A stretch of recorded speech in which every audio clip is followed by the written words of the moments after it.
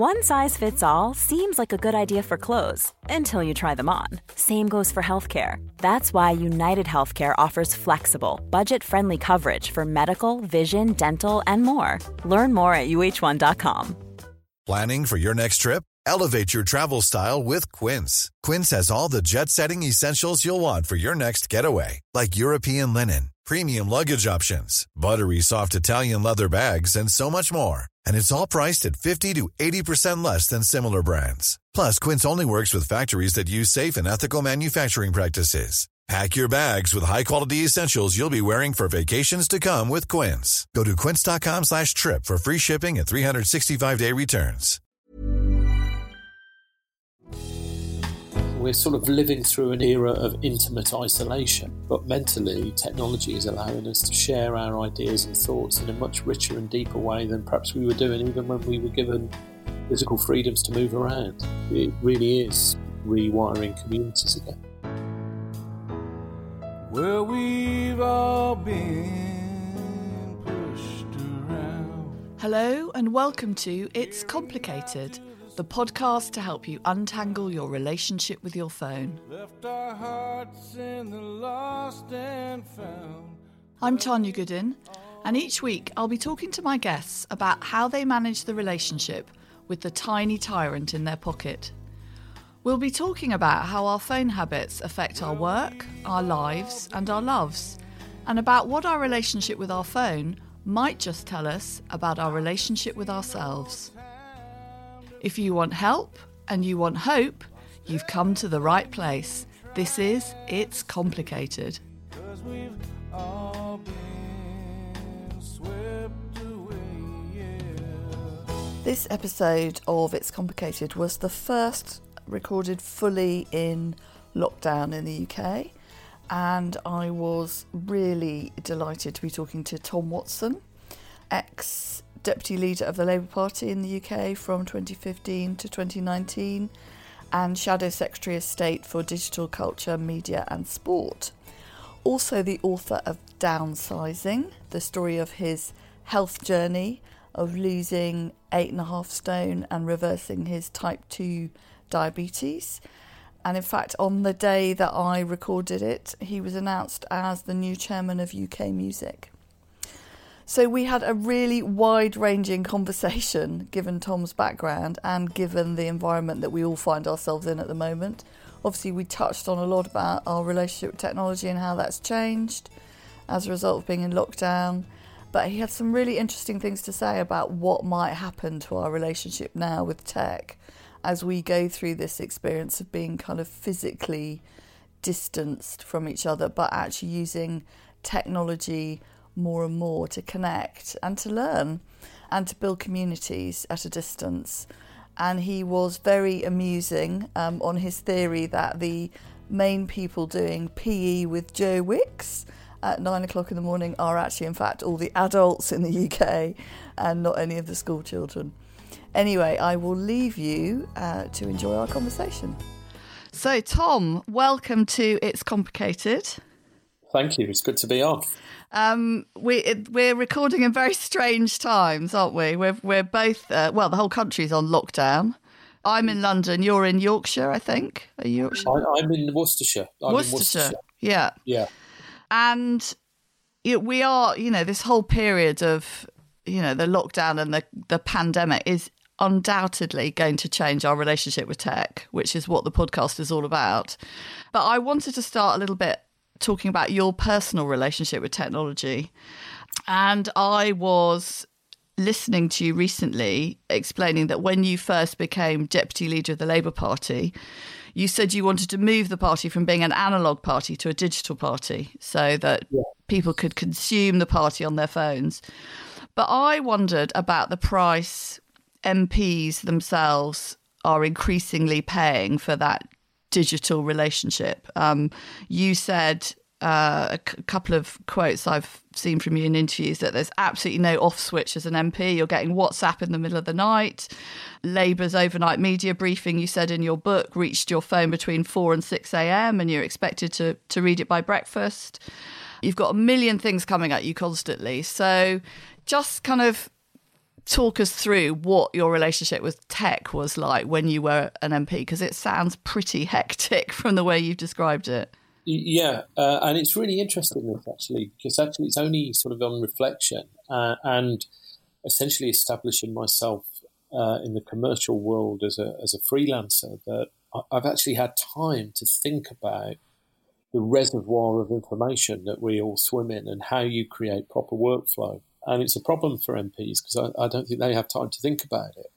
But for me, the first job I ever had was as a trainee library assistant in the Labour Party library. And I was appointed in November 1984. And I had to do Neil Kinnock's press clippings, which required me to cut all the newspapers apart, paste them up with copy decks, put them on a photocopier, print off multiple copies, staple them together, send them over to a van. And if Neil Kinnock was lucky, he would get his press clipping service just at lunchtime in time for his cheese sandwich.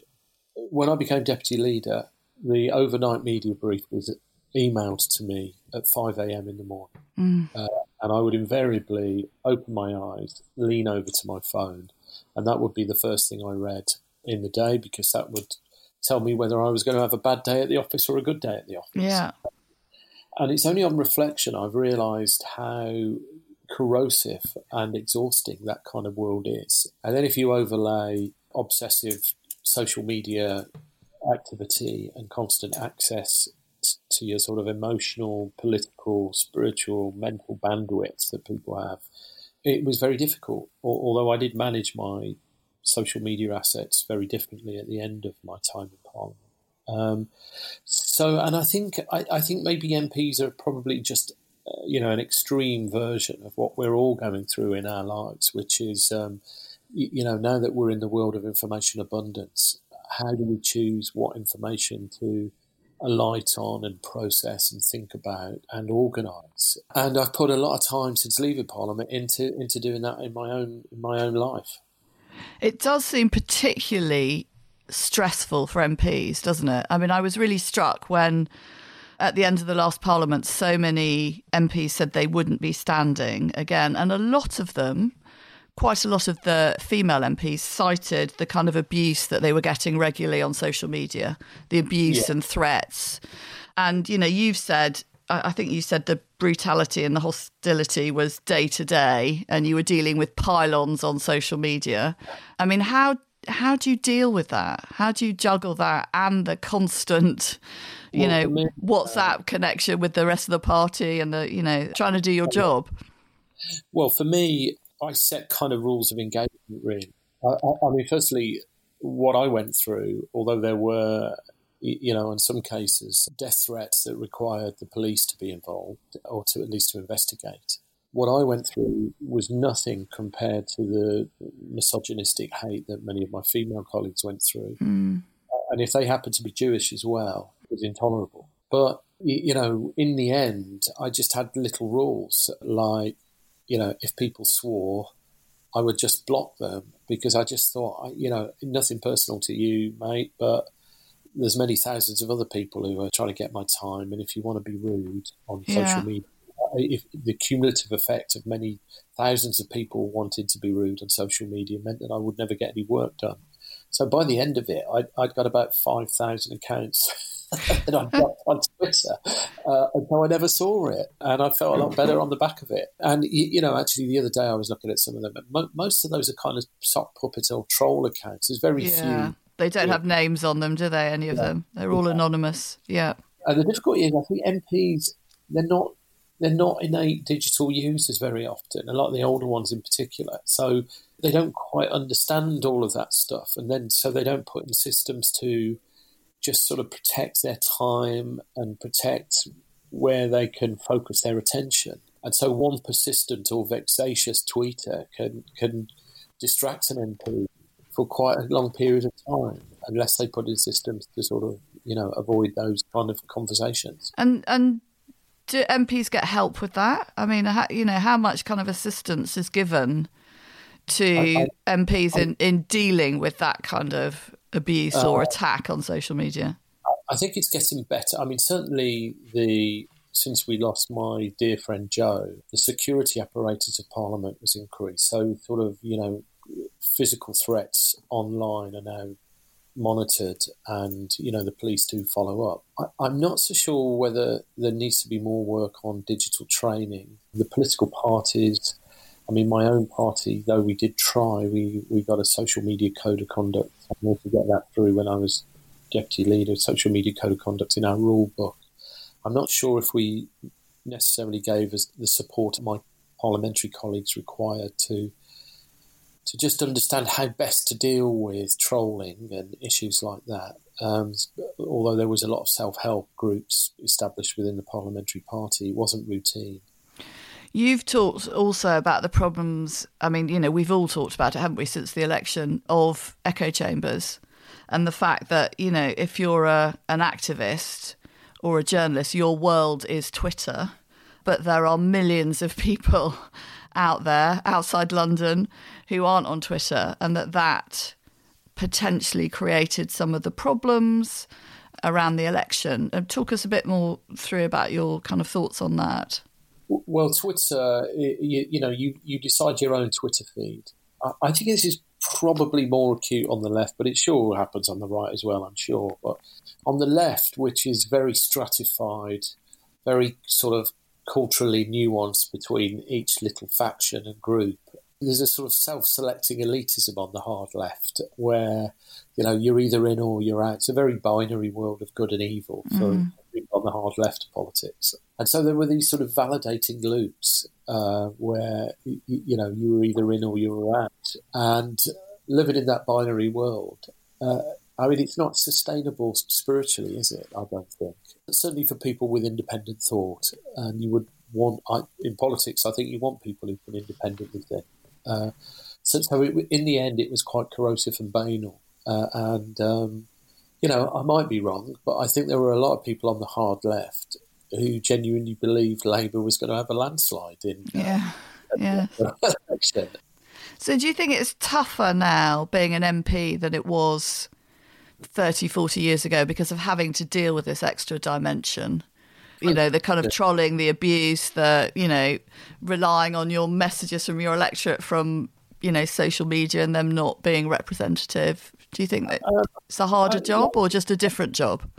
No, it's a different job. I don't want you to get the idea that I'm in some ways Luddite about technology because I know you're not. No. But it has different challenges. It requires MPs to sort of organise their sort of parliamentary realm a bit differently, I think, and to marshal their assets differently. So, for example, when they're helping their constituents, a lot of MPs get casework through Facebook now. And that's very hard to manage in terms of process because, a comment on a Facebook site can't easily be channeled to a caseworker who can set up a file to do GDPR compliant and do all the advocacy required. So there's sort of messy processes that haven't quite been resolved yet. And this will be in every area of life. But it does mean that an MP is closer to their constituency and can sort of feel the pulse of their community more quickly. And if they want to, respond more rapidly to events. Yeah, and I think you yourself have said that, if you're setting up any kind of community group or group for, change, it's so fast now, isn't it, because of social media? We can mobilise people and communicate with people in a way that we just couldn't do. Well, here's the amazing thing at the moment, and this is why I think there's a sort of real juxtaposition. We are all in prison in some kind of way at the moment, aren't we? We're on physical lockdown. We're only allowed to leave our homes to buy bread or exercise. And here we are in geographically locked down. But our minds are expanding through technology. And so, it took a lockdown for me to do a Joe Wicks exercise video with my 11-year-old who's currently with in Yorkshire. And there's a richer dad-daughter experience as a result of it. My very close friends, we're on WhatsApp groups talking about how we're dealing with not being able to go to the gym or what books we're reading or how we're organising our day. I'm a member of Bugley's COVID-19 community support group, which was a group that set up within hours. And, there's conversations going on about how we look after our old folk who can't get out of the house. So I've described it as we're sort of living through an era of intimate isolation, in that we're kind of physically impeded, but mentally technology is allowing us to sort of share our ideas and thoughts in a much richer and deeper way than perhaps we were doing even when we were given physical freedoms to move around. Yeah, I think one of the positives that might come out of it is that re-emergence of community. Because, I've found that in my kind of little part of London where, we've mobilised neighbours via WhatsApp groups and, sharing information. And these are people I've lived alongside for 15 years and hardly spoken to before because it's London. And I think, that's one of the nice things that's come out of it. And as you say, they're entirely enabled via technology. One of the things I wanted to do when I stood down as digital, one of the many things I wanted to do and never achieved, I was Digital Engagement Minister in 2008 under Gordon Brown. And I just had this idea that we needed a thing, you would almost call it the Know Your Neighbour Foundation. Because, in cities, if you move next door to someone, you bump into them, and unless you catch their first name in the first or second encounter, you're always too embarrassed to stop and to ask. Yeah. If you had a sort of, street level, there was an app that did it up my street, but it was a bit ahead of itself. That kind of micro level community networking really works. And I think this might lead to a resurgence in that. Yeah, I agree. Yeah. And that's only a good thing because it really is rewiring communities again.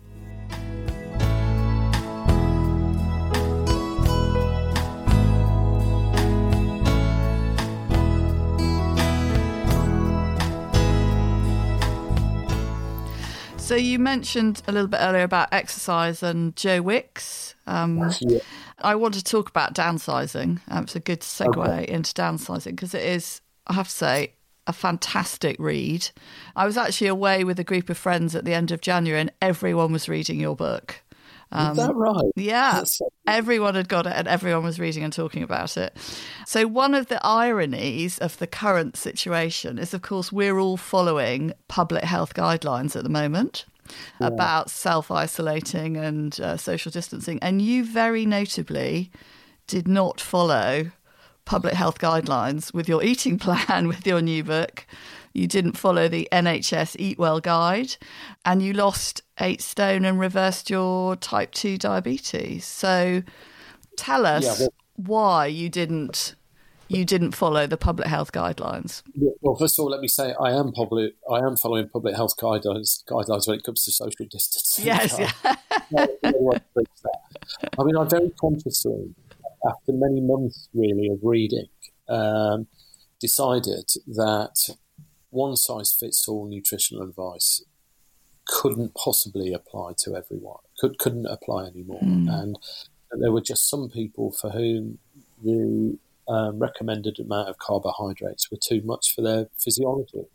When I read the science behind it, I decided to go on a nutritional program that significantly reduced the amount of starchy carbs in my diet and sort of high fructose fruits like bananas. Which is slightly more controversial. Did you cut them out altogether? That wasn't, when I was reading the book, I wasn't sure whether you have no starchy carbs now or whether you're very limited. When I first started on my health journey, I was incredibly disciplined and only took in 20 grams of carbs a day, net carbs a day. And by net carbs, I mean the amount of total carbs in a product. I did a lot of barcodes. My fitness app was very, very helpful for that. That's great. I know, I use that. Yeah, and I took the total amount of carbs less the fibre as the level, so the net carbs. These days, I would say I take in slightly more carbs, less measured, in a more sort of Mediterranean-style diet. But that means that I very, very, very rarely have rice, potatoes, or sort of dried pasta. I get my carbs from other sources like cauliflower rice. I've never eaten as much broccoli as I have in the last few years. And sort of items like that. And I find that works much better for me. Although I occasionally pinch my kids' chips or have a little pick at someone's carbs, but I still never touch confectionery or anything with refined sugar in it. So why, I mean, I appreciate what you say that we can't have one size fits all, but why are the guidelines, why do they seem so out of sync? Because, you know, there are lots of people writing about this, you know, excess carb diet, excess sugar. Why have the NHS, and I don't want to knock the NHS because they're doing such a brilliant job for us right now, but why are our guidelines supposedly so out of sync with actually what we should be doing? It's not directly NHS, it's Public Health England, and they say they have to go off the best advice available. The diet they give gives you a balanced nutritional plate, and they subscribe to this notion that all calories are equal. But for me, I don't buy that. A calorie of refined sugar is very different to a calorie of, you know, grass-fed butter to me. And therefore, what you put in yourself is really important. And I just found my body felt less inflamed, less under pressure. And it happened to me quite quickly. You know, after a sort of week of probably what I now would describe as sugar craving and withdrawal, I just started to feel more at ease with myself, is the best way I can describe it. And that's not really stopped since that point. And for me, what I got very quickly was a sort of a sharpened sort of mental acuity. I just felt like a fog in my brain had lifted. And if I do slightly overdo it, I end up eating too many carbs, I find the brain fog descends again. And I don't want to lose the sort of sharpness and clarity of thought that I've got as a result of changing my diet. So, I mean, but that's just me. And the one thing I'm very clear about in the book is I don't want to tell people what to do with their diets. You've got to find what works for you. But I did feel that I should tell my story because I was sort of in the sphere that made public policy, and I'd sort of broken the rules, and I thought that was interesting. Planning for your next trip? Elevate your travel style with Quince. Quince has all the jet-setting essentials you'll want for your next getaway, like European linen, premium luggage options, buttery soft Italian leather bags, and so much more. And it's all priced at 50 to 80% less than similar brands. Plus, Quince only works with factories that use safe and ethical manufacturing practices. Pack your bags with high-quality essentials you'll be wearing for vacations to come with Quince. Go to quince.com/trip for free shipping and 365-day returns. Hi, I'm Daniel, founder of Pretty Litter. Did you know cats tend to hide symptoms of sickness and pain? I learned this the hard way after losing my cat, Gingy. So I created Pretty Litter, a health monitoring litter that helps detect early signs of illness by changing colors, saving you money and potentially your cat's life. Pretty Litter is veterinarian developed, and it's the easiest way to keep tabs on your fur baby's health right at home. Go to prettylitter.com and use code ACAST for 20% off your first order and a free cat toy. Terms and conditions apply. See site for details. Planning for your next trip? Elevate your travel style with Quince. Quince has all the jet-setting essentials you'll want for your next getaway, like European linen, premium luggage options, buttery soft Italian leather bags, and so much more. And is all priced at 50 to 80% less than similar brands. Plus, Quince only works with factories that use safe and ethical manufacturing practices. Pack your bags with high-quality essentials you'll be wearing for vacations to come with Quince. Go to quince.com/pack for free shipping and 365-day returns. Quality sleep is essential. That's why the Sleep Number Smart Bed is designed for your ever-evolving sleep needs. Need a bed that's firmer or softer on either side? Helps you sleep at a comfortable temperature? Sleep Number Smart Beds let you individualize your comfort so you sleep better together. J.D. Power ranks Sleep Number #1 in customer satisfaction with mattresses purchased in-store. And now, save 50% on the Sleep Number Limited Edition Smart Bed for a limited time. For J.D. Power 2023 award information, visit jdpower.com/awards. Only at a Sleep Number store or sleepnumber.com. What's the impact now for all of us in being in this lockdown situation, and how's it affecting you? Because I'm seeing a lot of stuff online about people saying they're drinking too much, they're, you know, comfort eating cake. People, if you're self-isolating, they're not getting outside to exercise. How are you keeping on track? Okay, well, on the good side, there's obviously, and I think this probably accounts for all of us, there is more time at home for us to plan and prepare real food rather than processed food. So I just eat, I don't eat microwave meals now. But I mean, this weekend, all right, and it cost a bit of money, but I made a beef Wellington this weekend, which is a ridiculous extravagance, even when you're eating real food.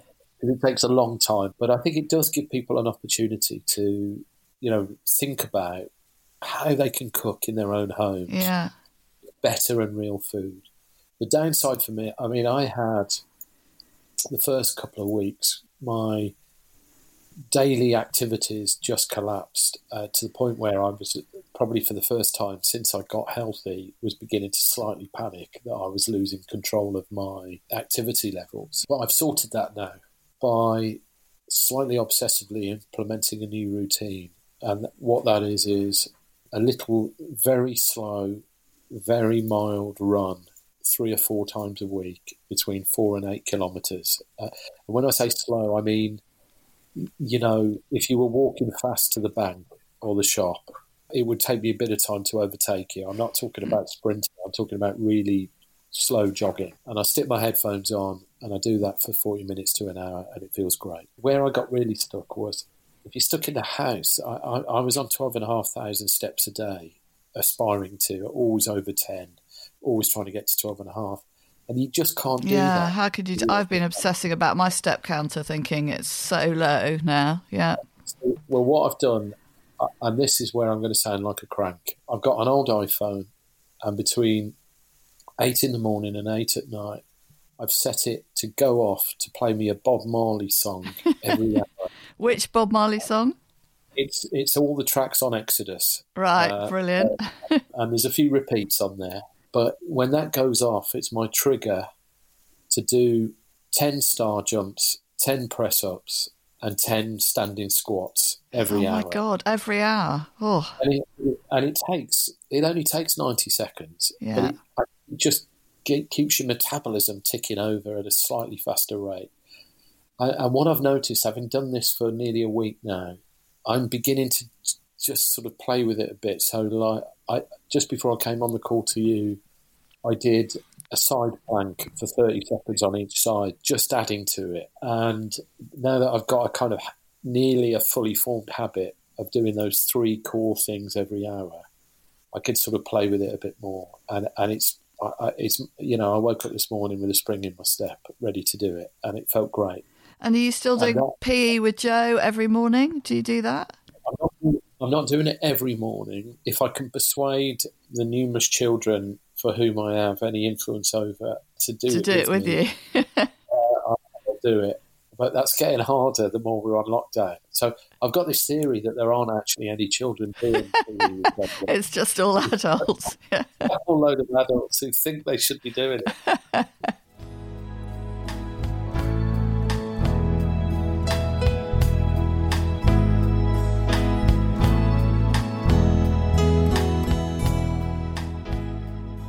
So just going back to talking about food and the kind of food equation in downsizing, you talk a lot about big sugar and the power the sugar lobby has over the food industry and, processed food and everything we eat.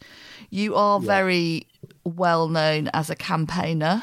How are you going to take your campaigning background and sort out big sugar? What's your plan for that? Well, I haven't got a fully formed plan yet, but the one thing that's really interesting in the early days of this virus, there seems to be a lot of research coming out that's, if you look at mortality rates, it's suggesting there's an emerging correlation, and that's all I'm going to say now because I don't think it's all proven yet, between people with health conditions related to obesity or metabolic syndrome disorders like type 2 diabetes and higher mortality rates.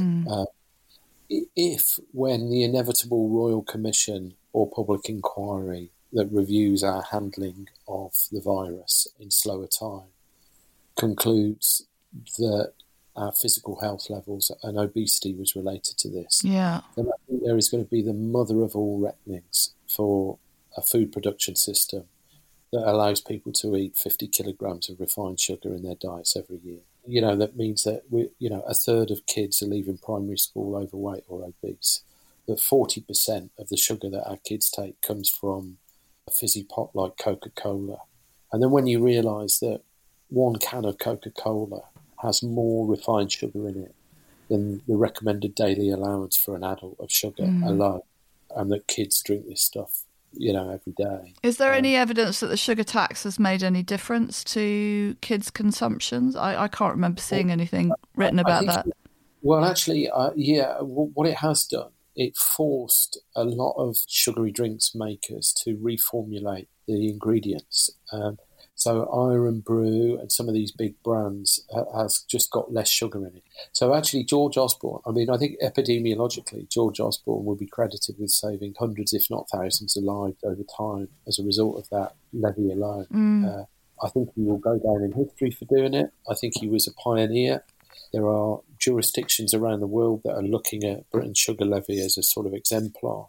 And when you realise how big the stakes are for some conglomerates on this, when I was writing the book, I had the really great honour and pleasure to meet an amazing woman called Marion Nestle, who was actually surveilled by Coca-Cola because her writing was so controversial in the minds of the executives that run that company.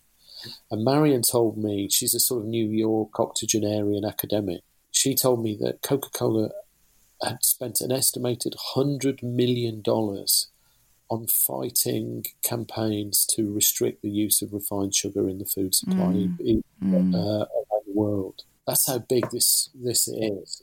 And it may be, if some good is going to come from this coronavirus, that one of the things we look at the end of it is the food we put in ourselves and what's sold to us in the supermarkets. So I do see a bit of a parallel between big sugar and big tech. I was really struck when you wrote in your book about how one of the strategies for big sugar is putting the responsibility solely on the individual and saying, you don't have to choose. You don't have to choose to eat all this sugary stuff. It's your willpower, it's your self-control. We just make it available. And I kind of see that happening. And also the resistance they show to the sugar tax and to other forms of restriction. And I do see the parallels with big tech and the resistance to any form of regulation and the issues around social media saying, that we need to take responsibility for, curating our feed and dealing with trolls and, managing the mental health issues. What's your feeling about that? Do you think I'm off the mark, or do you think there are any? But a little bit different. Certainly with sugar, they've known for 30 or 40 years that increased use of refined sugar increases your likelihood of many diseases like cardiovascular disease or cancer. In fact, there was a brilliant book written by John Yudkin in the early 70s called Pure, White and Deadly. Yeah, I've read that, yeah. Well, he basically says, in 1972, he said, if what we now know about sucrose when it was first invented, it would be a banned substance now. So these guys have been in denial for a long time about the impact of what they put in food. But they've kind of corrupted nutritional science in many senses. So much research is funded by them. And I'm not quite sure if that's the parallel with tech. I think tech has just had the big sort of tech firms, they've had exponential growth, and they've not quite been, despite their lobby power, their culture has not allowed them to respond to public concern fast enough because there's huge change, isn't there? And yet there are signs that they are beginning to respond to that. So, we look at online harms in the UK, the big tech firms are now more or less saying that they'll accept some form of regulatory oversight. Okay, they're now in a debate with the government over it, but they were in denial about it a few years ago. This week, you could call it PR, but it's not a bad thing that Uber has donated 200,000 free journeys for NHS workers and all the things they're doing. And, yes, there's challenges to how they treat their workers and, what their tax regime is. But, they recognise they have some form of social responsibility and public opinion matters. I'm not quite sure if the sugar industry has got there yet. I think they're just trying to masquerade what they're doing. You know, like when you buy a box of Frosties and it tells you it's got added vitamin D, it's kind of irrelevant. Yeah, neglects to mention the 30 teaspoons of sugar. Yeah. Exactly, yeah. So, yeah, that's probably about as far as it goes, I would say, in terms of the panel. So just going back to kind of the change you've made from, you know, being an MP and now your kind of new lifestyle, how has your relationship with your phone changed throughout that? I was very struck by a passage in the book when you said your daughter used to mimic you holding your phone. You have kind of thumb and finger to her ear because that's what she saw you doing all the time. So how has that changed since you've moved from, you know, being in Parliament to your new life? I think in the tail end of Parliament, I mean, it's a constant struggle to be in the moment, isn't it? To be present. And these days, I can go to bed and leave my phone charging downstairs in the kitchen most of the time. There are still occasions where I just feel I need it with me for a bit of comfort in case I wake up in the middle of the night and want to read a media brief. But I don't do that. I used to. I certainly... So, for example, my primary email account is no longer on my phone. So I'll purposefully walk to my home office desk and, you know, do a batch of emails in one go rather than sort of respond to it every time. I use WhatsApp regularly still, but that's really in the days of lockdown to keep in touch with friends and family. Yeah. I do less sort of professional work in that medium. So I guess I've just sort of been slowly disconnecting from a sort of slightly beholden to tech world that I was in before. And only on reflection do I know that, I mean, even then I had choices, but it was just overwhelming back then and it was very hard to get through it. And have people around you noticed? Have they noticed your different relationship? Yeah, it depends who they are. So I've got loved ones who are still horrified at the amount of time I use tech because they never really saw me when I was at SW1, where the phone would be basically, you know, used all the time.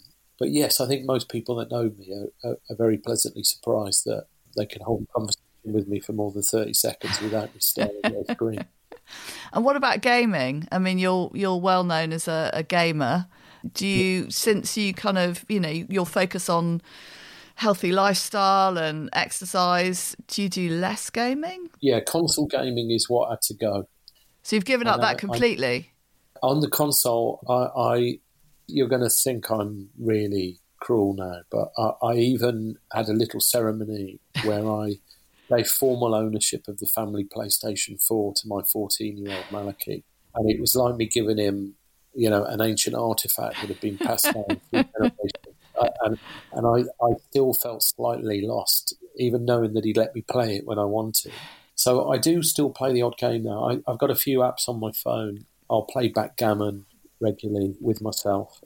I go through phases on Clash of Clans and make the odd in-app purchase to give me the advantage over the teenagers in my life. But that's about it now. I certainly don't play console games very much. And I am surrounded by a whole lot of kids that play video games all the time. And it's lovely to see them doing it, but I don't feel the need to join in. Because you did write in your book, I think it was right at the end, you were talking about the fact that someone had told you that kids now spend less time outside than maximum security prisoners, I think the quote was. It was Andrew Denton of the Overseas Industry Association, a brilliant man. And he just gave me one of those facts. I think the figure is actually, it's like 3/4 of kids spend less time outdoors than high security prisoners. What a tragedy that is. And so I with my own kids, I'm in a kind of a constant negotiation with them to try and get them to get outdoors. And they live at the bottom of a hill. And as part of the one day, you know, the one a day exercise routine, I'm trying to get them to run up the hill. And they've done it on the odd day. And then on the other days, they've not materialised. And we're having a bad Joe Wicks week this week as well on the exercise. But that's constant family negotiations. There is no doubt about it that one of the things that I want to try and do, I was trying to do it in the policy brief, was to develop a sort of outdoor recreation strategy. This again, if we move from total lockdown to limited lockdown, which seems to me that might be where government advice goes when we're through the worst of this. There might still be a requirement for distance from each other, even if we can go out more. Yeah. And the great outdoors is a beautiful way to regain our physical and mental health, isn't it? And there could be more in it for the outdoor sector, I think. And I'm thinking it may, again, talking about the positives, because I'm always trying to find some positives, is that it may make us appreciate more the outdoors and nature because we've been so restricted, and particularly kids who've spent so much time on screens. We may actually, when we get to the end of this period, may find that they are choosing to spend more time outdoors than they were before. I mean, who knows? That may be a pipe dream. But I think for kids it probably is a pipe dream, but I mean, certainly part of my journey in the last few years, that kind of mindfulness and being in the moment. I walk in Wyre Forest regularly, and that sort of just feeling of being at one with nature, which sounds a little bit hippyish to say, even using those words. They're very validating moments if you can get to that. I'd really like others to be able to experience those moments because they're joyful. Yeah, and we know there are huge benefits for mental health, and we know that when kids get outside, they experience all those benefits too. So yeah, I'm hoping that we may see that happen more.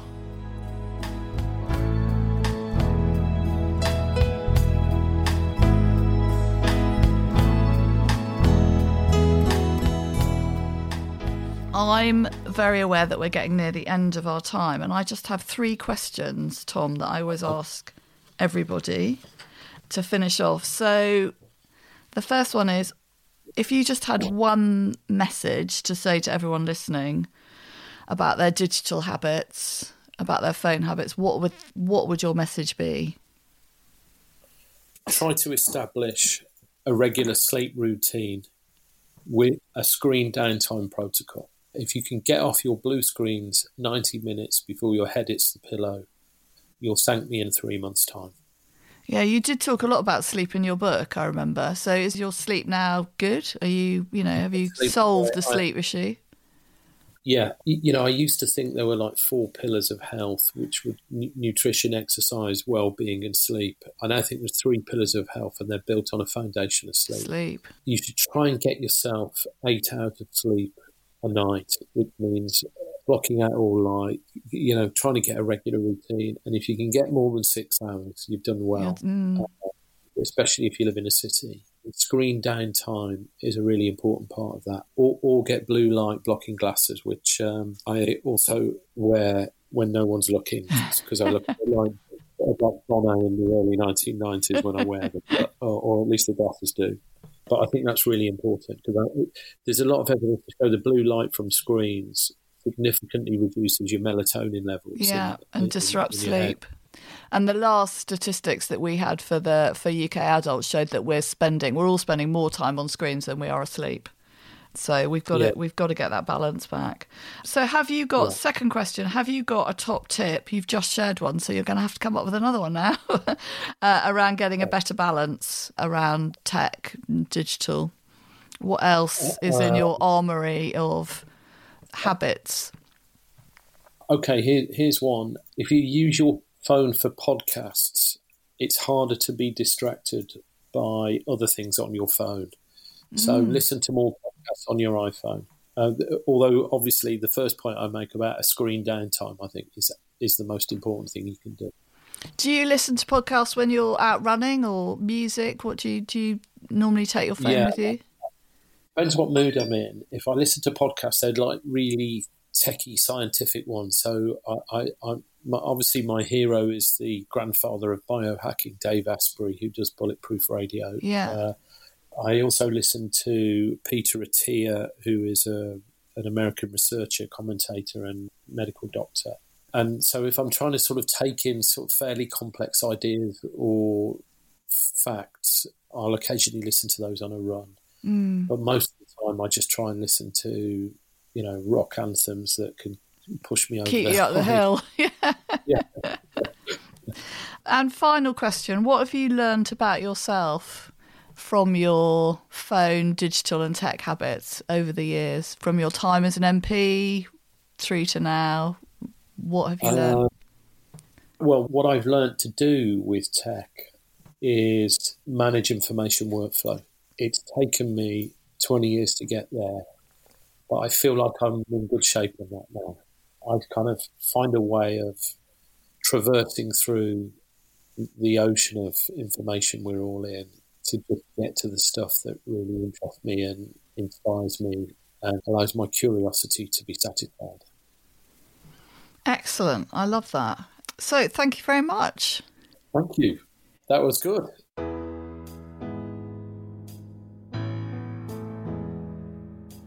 Thank you for listening to this episode of It's Complicated.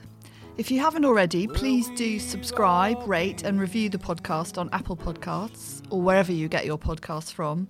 It helps other people find us and it means you get a helpful little notification when a new episode becomes available. For more about getting a healthy balance with tech, you can follow me, Tanya Goodin, or Time to Log Off on Instagram and Twitter. And both my books, Off and Stop Staring at Screens, are available on Amazon and at all good bookshops. Finally, for more information about this and other episodes in the podcast series, visit itstimetologoff.com.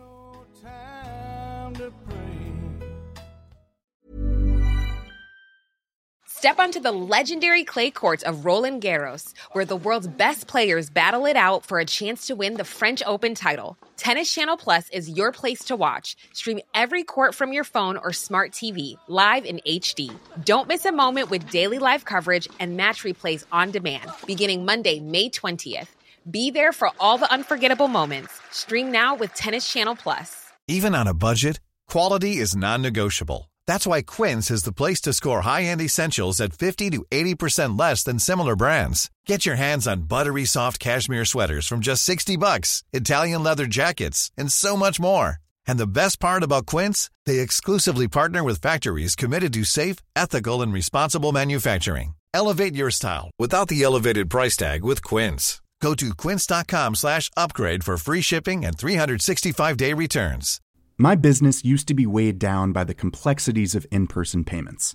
Then, Tap to Pay on iPhone and Stripe came along and changed everything.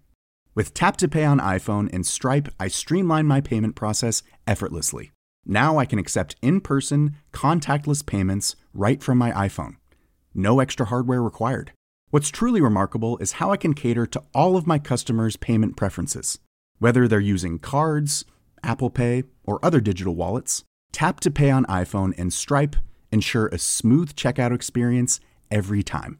And it's not just me. Stripe helps businesses of all sizes, from local markets to global retailers, scale quickly and stay agile. To learn how Tap to Pay on iPhone and Stripe can help grow your revenue and reach, visit stripe.com/tapiphone.